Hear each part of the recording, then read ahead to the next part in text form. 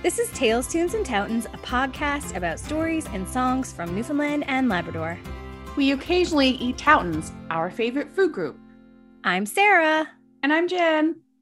Welcome to episode 15. 15. That's an anniversary, like. Yeah, there's a gift for that. What is it? I don't know. I'm going to Google it. Okay, you look it up.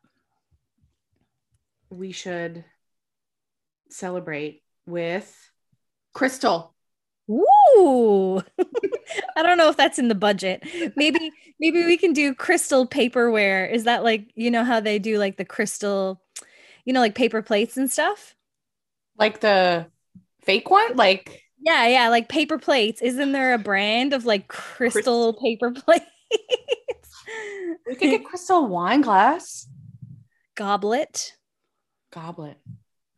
There you go. That'll be our next big purchase. Happy 15th episode. And we'll be moved on to the 20th episode by then and be regretting it. Oh, I'll look what 20 is. Yeah. We'll share that. We'll have to share the anniversaries on our Insta story or something. Do people do that? China. Oh, you want to go there? No. No, like, I guess China as in fine China. Yeah. Is the 20th present, and it's meant to symbolize the beautiful life you've built together. The modern take on gifting for this milestone is platinum. Oh. Strong, like your union. Okay. Cool. I would like to go to China though. Or maybe we could just like find a Chinese connection for episode 20. Ooh. We'll work on it. Mm-hmm. Happy 15th anniversary. Happy 15th. Have we known each other for 15 years? I don't know if we have. I want to get some crystal. That's all. Sam's almost 7. Sam will be 11 this year. So we've known each other like 13, 14 years probably. We'll report back. We shall confirm. So my song today is the world's most popular song. Oh, happy birthday, Sarah. It's Sarah's birthday tomorrow, and I was gonna be like, happy birthday. Oh, yes. What? I want it to be funny. What's the world's most popular song? Happy birthday, isn't it? Oh, yes. So I guessed right. Happy birthday to, I'll sing the whole thing for you. Happy birthday, dear Sarah. Whose birthday is tomorrow? Happy birthday to you. Thank you. You're welcome. Anyways, pretend that was funny, everyone. It ended up being funny because I ruined it. I thought you were gonna tell me the world's most popular folk song from Newfoundland, and then I thought I was being funny. Maybe this is the world's most popular song that I chose today. But I went with, we all know how much I love my Gerald Estill songbook, but I veered back to this week, the Catch a Hold This One Songs of Newfoundland Labrador Volume 1. And this is a kind of more recent song. I think it's become definitely, I wonder if me just describing this, if you could guess what it is. It's definitely like a staple in the Kiwanis Music Festival. Okay. Once you sing it, it's like doesn't leave your head. It's become one of the, I think, the province's most popular, modern folk songs. It was written in the 80s. Do you have a guess? I do, but I'm afraid that it's not like it's definitely in the Kiwanis Music Festival. Okay, go ahead. Is it Saltwater Joys? Oh, so close. Okay. That is another beautiful second place. But it's Wave Over Wave. Oh, okay. By Jim Payne. I'm not in the Kiwanis loop like you would be, like you would know, so I wouldn't. Oh, it's so beautiful. Do you know the song? Yep. Yeah. Okay. I was like, yeah, most people know it. So, yes, this has become, I think, one of the most favorite songs in our province, and it was written in the 80s by Jim Payne. Mm-hmm. Jim, actually, I didn't know this. I don't know if I should be embarrassed to admit this, but Jim actually runs a recording company called Sing Song Inc. Cool. And I did not know that. Anyways, this is just a little bit about Jim from that website. Okay. He's a native of Notre Dame Bay and is a performer, collector, and producer of Newfoundland traditional music. Like he is probably right now, like, and has been for a long time, like one of the province's, I think, most beloved traditional artists. Cool. He's one of the province's, back to his little bio from singsonginc.ca. He's one of the province's most prolific songwriters, as well as being a singer of traditional songs, a storyteller, writer, actor, an instructor, and caller of traditional Newfoundland set and square dances. Ooh, cool. So as soon as we're able, We're gonna we do a need square to dance. join a Newfoundland set and square dance group, Okay. or start our own and get Jim Payne to teach us how. Maybe there's a Facebook group. Like running the goat, Yes. which I've done before. So fun. He has directed, composed, and performed music for some of the most popular theater productions of the past 3 decades, as well as creating soundtracks for plays, documentaries, and videos. He has performed extensively on radio and television in Canada and abroad, in feature films, and has toured throughout North America, Europe, Japan, and Australia. So Wow. I did not know that like Sing Song Inc. was his company that he owned and operated. And he started it in 1989. Is that does he live in town now, or is that still in Notre Dame Bay? I'm pretty sure Jim lives in town. I've done projects with him. I could be wrong. But I've done projects with him throughout the years. Like he wouldn't know me. Right. But like I of course know who he is. But like with choir and things, we've when we've gone on little tours and stuff, we did one year where he came along with us, and it was really cool. We were that's cool. music, and he was able to hear other kids in different schools we went to sing his songs, and we worked on them together. Real like gem of a person and treasure. Cool. So yeah, Sing Song Inc. Check him out. Oh yeah, his recording of the song includes Janice Spence's recitation. So I'm gonna read a recitation. Is that how you say it? Recitation. Add that to my mispronounced words. Recitation. Yes. I won't edit that out. I'll be embarrassed, but I'm learning to live with my pronunciation mistakes. This is Wife's Monologue by Janice Spence. So this was spoken in the original stage version of Wave Over Wave. I have to find a video of that. Okay. Well, I can't complain. I haven't had it as hard as some, God knows.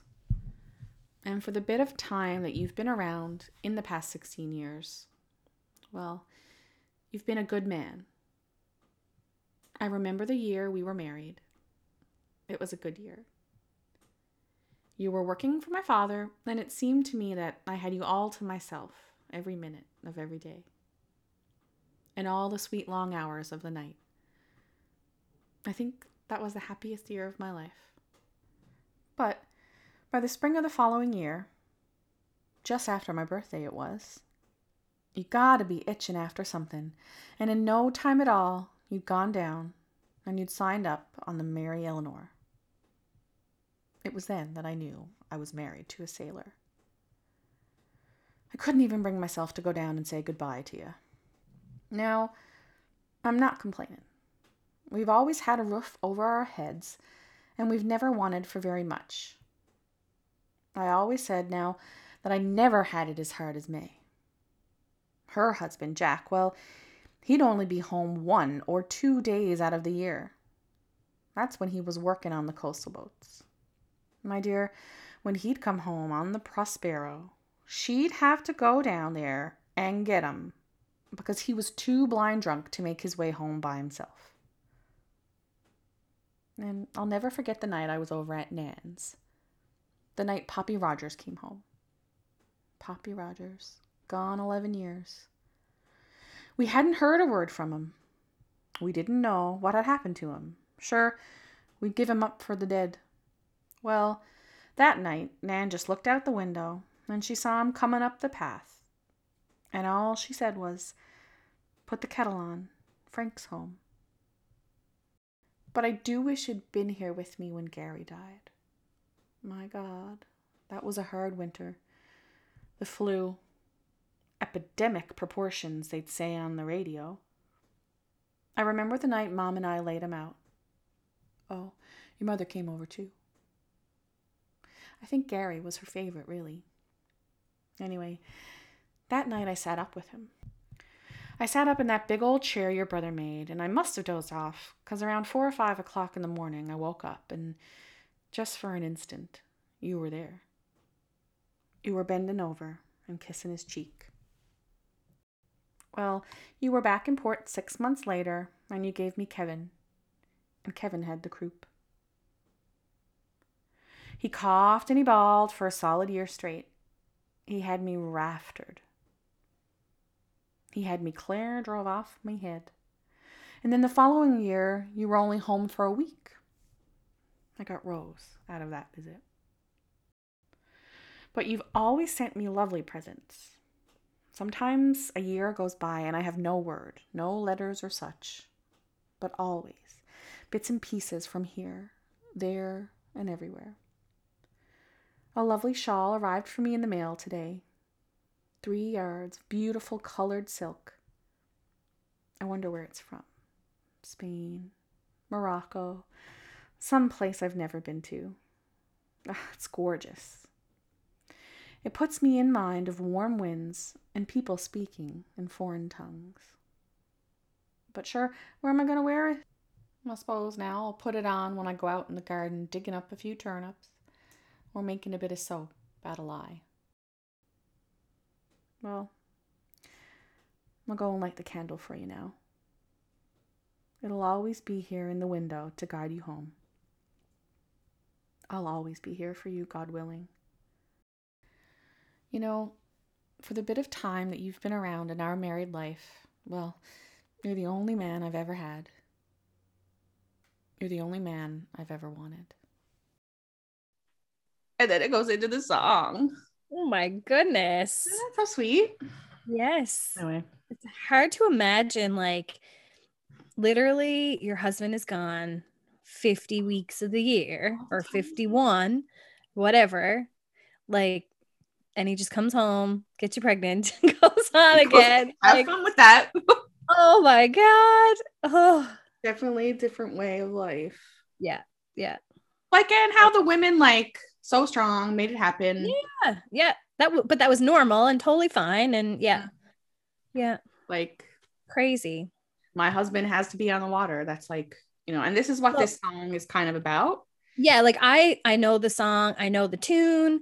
Mm-hmm. I don't know any of the words, couldn't tell you what it's about, if it was happy, sad, mad, angry, whatever, funny. So now I'm curious. Okay, here's the song.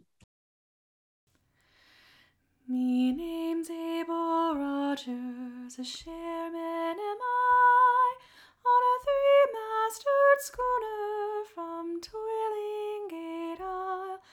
I've been the world over, north, south, east, and west, but the middle of nowhere's where I like it best, where it's wave over wave, sea over bow.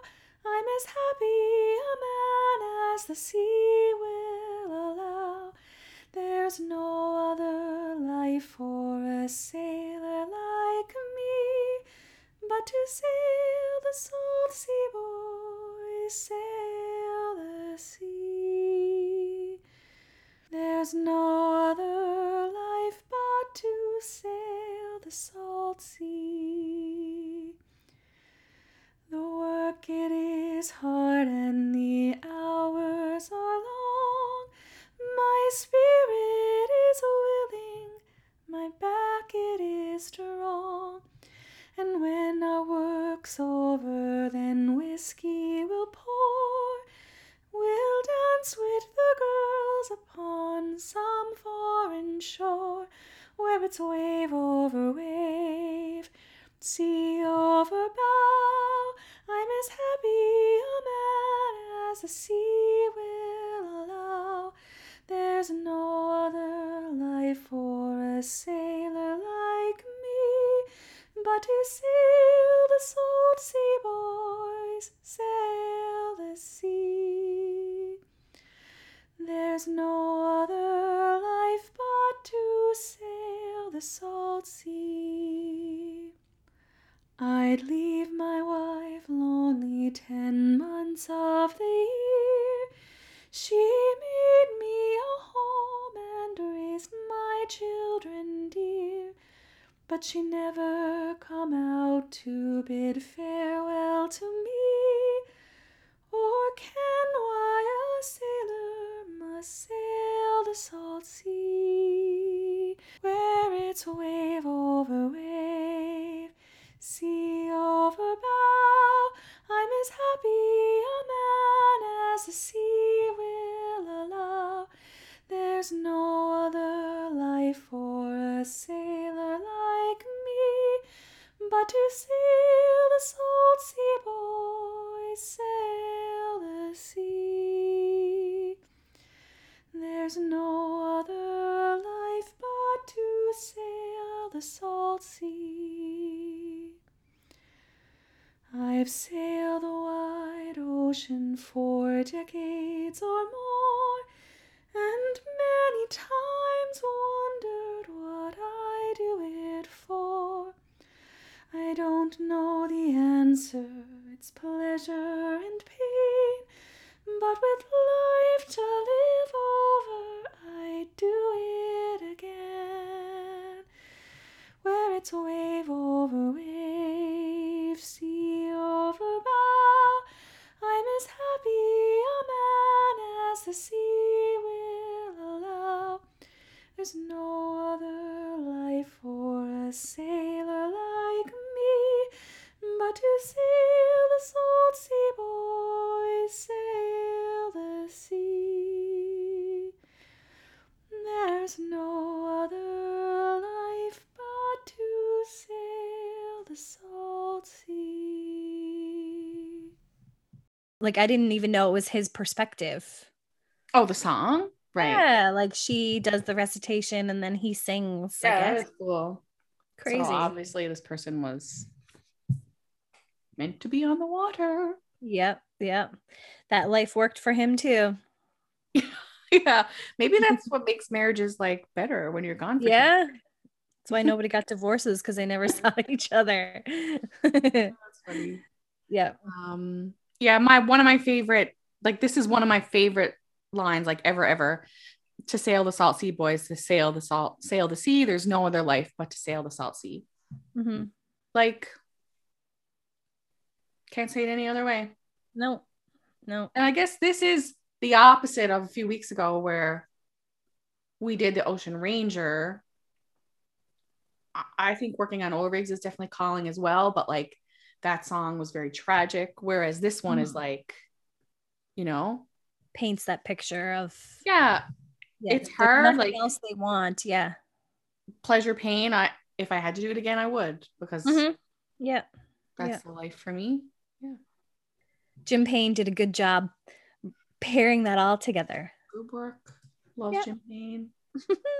Yeah, so I'll share like his sing-song site as well. Like, shout out local if you're looking to buy local music, like Fred's Records has a lot of Jim, and Jim sings a lot with Fergus O'Byrne. Right. So Fred's has a lot of their records. So maybe we can shout out Fred's as well. Fred's Records. Definitely. We'll share those links. Okay. So I'm so excited about my story this week. This week, I got my information from heritage.nf.ca, Wikipedia, a website called Law and Order, and another website called ourtownstories.co.uk, as well as the book, and I will show Jen, Haunted Shores by David Jarvis. This would have been a good Halloween one, but the reason why I'm excited is because we've gotten to episode 15, so I'm able to like layer in other stories. Look at you. I know. Okay, so we're going to start with a fun fact. The RNC, Royal Newfoundland Constabulary, dates back to 1729. A century later, the RNC was modeled after the RIC, which stands for the Royal Irish Constabulary. In 1844, the Royal Irish Constabulary temporarily appointed their own Timothy Mitchell to be Inspector General in St. John's. Because this information and all this information dates back as far as it does, the RNC is the oldest civil police force in North America. I didn't know. Wow. Yeah. So there were two other officers recruited from the RIC to the RNC after that. One was Thomas J. Foley, who headed the RNC from 1873 to 1895. And the most important name and the topic of this week is John Roach McGowan, who served as Constabulary's Inspector General from 1895 to 1908. Does his name sound familiar to you? Say it one more time. John Roach McGowan. No. Okay. So, in case you didn't remember. Can I pause for a second? Yeah. You can't see us, but Sarah's smile while she's reading it's the best thing ever. I'm so excited. Okay.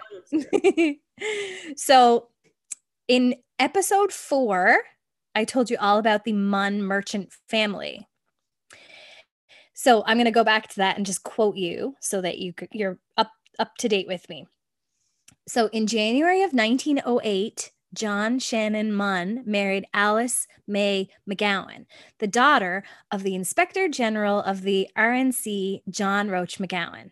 Wow. They got married at the Cathedral of St. John's the Baptist, which is the Anglican cathedral, and were wed by the Bishop of Newfoundland and had their reception at the Government House.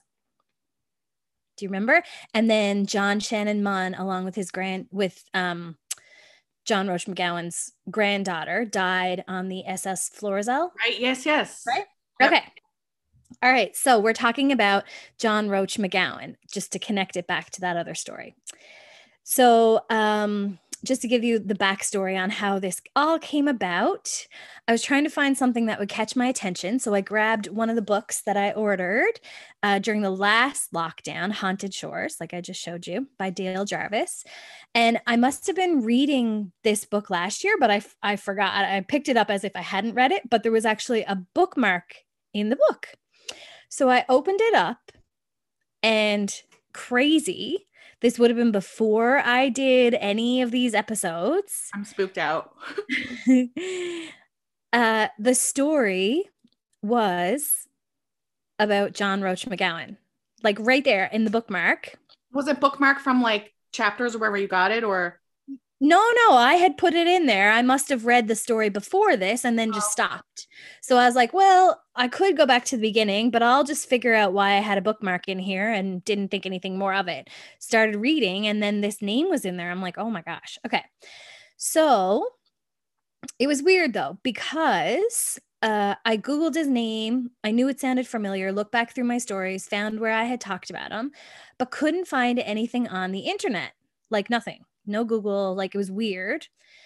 So I'm looking at the book and I realize that in the book, Dale Jarvis has it spelt John Roach McCowan with a C, not a G. And when I previously told it, it was John Roach McGowan with a G. Mm. So as soon as I Googled McCowan, it all popped up. I have like Wikipedia worked. Yes. So now we're up to date and we're going to continue on with the story. So McGowan would have lived at 1 Harvey Road, and that would have been located at Fort Townsend. Do you know that the rooms was built on a National Historic Site, Fort Townsend? Did not know. I didn't either. And apparently there's like controversy around that. So I'm not going to talk about any of that, but I will tell you about Fort Townsend and John Roach McCowan and their connections. So Fort Townsend, and I don't know if I'm saying that right. It's like Town, S-H-E-N-D. Townsend. Fort Townsend. So that's what we'll go with. It's an archaeological site in St. John's, Newfoundland and Labrador that was designated a National Historic Site of Canada in 1951. The original military fort was built as the headquarters of the British garrison between 1775 and 1779 to secure St. John's from attacks from the French as well as from American privateers, and it was abandoned in 1871. I didn't realize there were so many forts around. So then I started looking into these. So there's like Fort Amherst, which I just thought was a name, but it was actually a fort. Fort Waldegrave. There was a fort at Cape Spear, and those are just some on the Avalon. They existed all over the island. And a fort is just as it sounds. It's a fortification, like a home base for the military or the garrison. And then the second name is just to identify its location. So I can't talk about Fort Townsend without talking about Fort William, which is another fort and name that we would recognize because there's the Fort William building. But the reason why it's named the Fort William building is because it was a fort. No. So Fort William. Why didn't I put like that together before now? I know, I didn't either. I just thought like it's a name. I don't know what fort meant, but you know. Right. So Fort William was the original headquarters of the British garrison. And of course, then I had to Google garrison, which is a collective term for like a body of troops stationed together to either protect or simply use it as home base. So in the case of Fort William, this garrison was used as a position to protect the area from French invasion. However, it was eventually decided that a location further west would be better suited for protecting the area. The second location was Fort Townsend. So another connection to note that in 1881, Fort William was demolished and its site was cleared to accommodate the Newfoundland Railway Hotel and rail yard. Sarah. I know. All the things you're obsessed with. So Fort Townsend was designated a National Historic Site of Canada in 1951 because of this. So from 1779 until 1871, it was the headquarters of the Newfoundland garrison. And I read that it was also the location of the first government house. Interesting. So geographically, actually, I'll tell you this after. I'll continue on.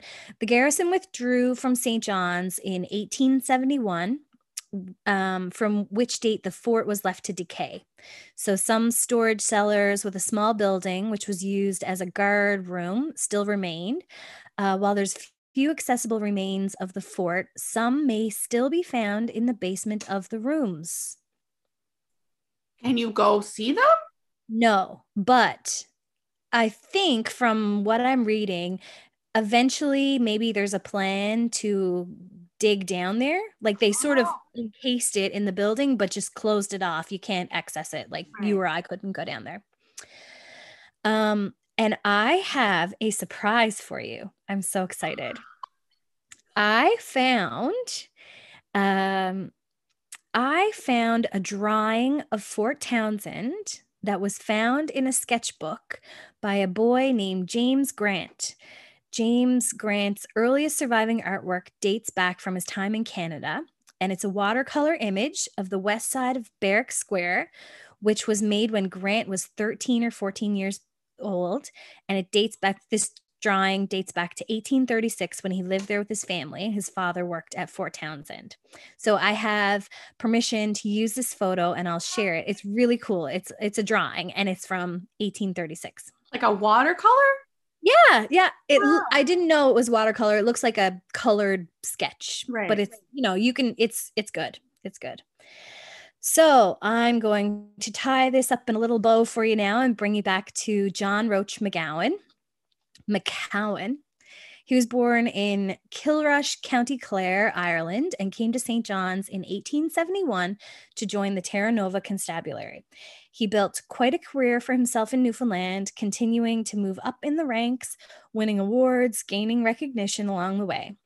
In 1876, he married Elizabeth Netton, daughter of the Reverend William Netton, and they had a family of 4 sons and 2 daughters. In 1879, he was appointed as governor of Her Majesty's Penitentiary. And then after that, in 1895, he was appointed Inspector General of the Newfoundland Constabulary. So for that position, they built him a home at Fort Townsend. The address was 1 Harvey Road. So we're coming right back to where we started. 1 Harvey Road. So this is where he lived until he died at the age of 63 while he was still an active member of the Newfoundland Constabulary. So young. Yeah. The date was February 8th, 1908. And he passed away at the Royal Victoria Hospital in Montreal, where he had been sent to be treated for pneumonia. But I want to add that his daughter was married in January of 1908. And that was the wedding that I talked about that from episode 4. So that was only a month before. He died a month after his daughter's wedding. Yeah. So, and Jen, guess where he's buried? In the cemetery with Daniel. Yes. Yeah. So we'll have to go back and look for that. Check find your grave. Find your grave. But we gotta wait for maybe the snow to melt. Yeah. So after McCowan's passing, the home was lived in by a number of inspectors and their families until 1952.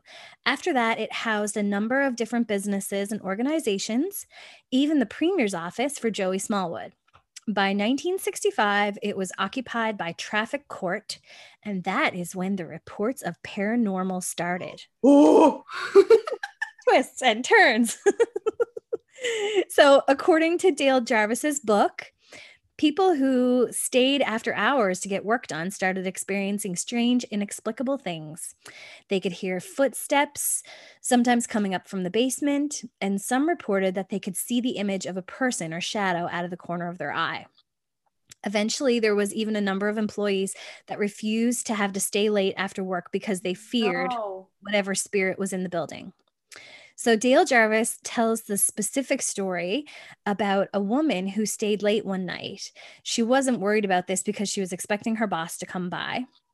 So she heard him come in. She heard footsteps approaching. Thinking it was her boss? Yeah. And out of the corner of her eye, she saw, I have goosebumps as I'm telling you this, saw him walk past the door. She calls out to him to come back to review a file.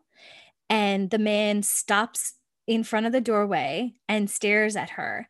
When she looks up, he has like an expression of shock or terror on his face.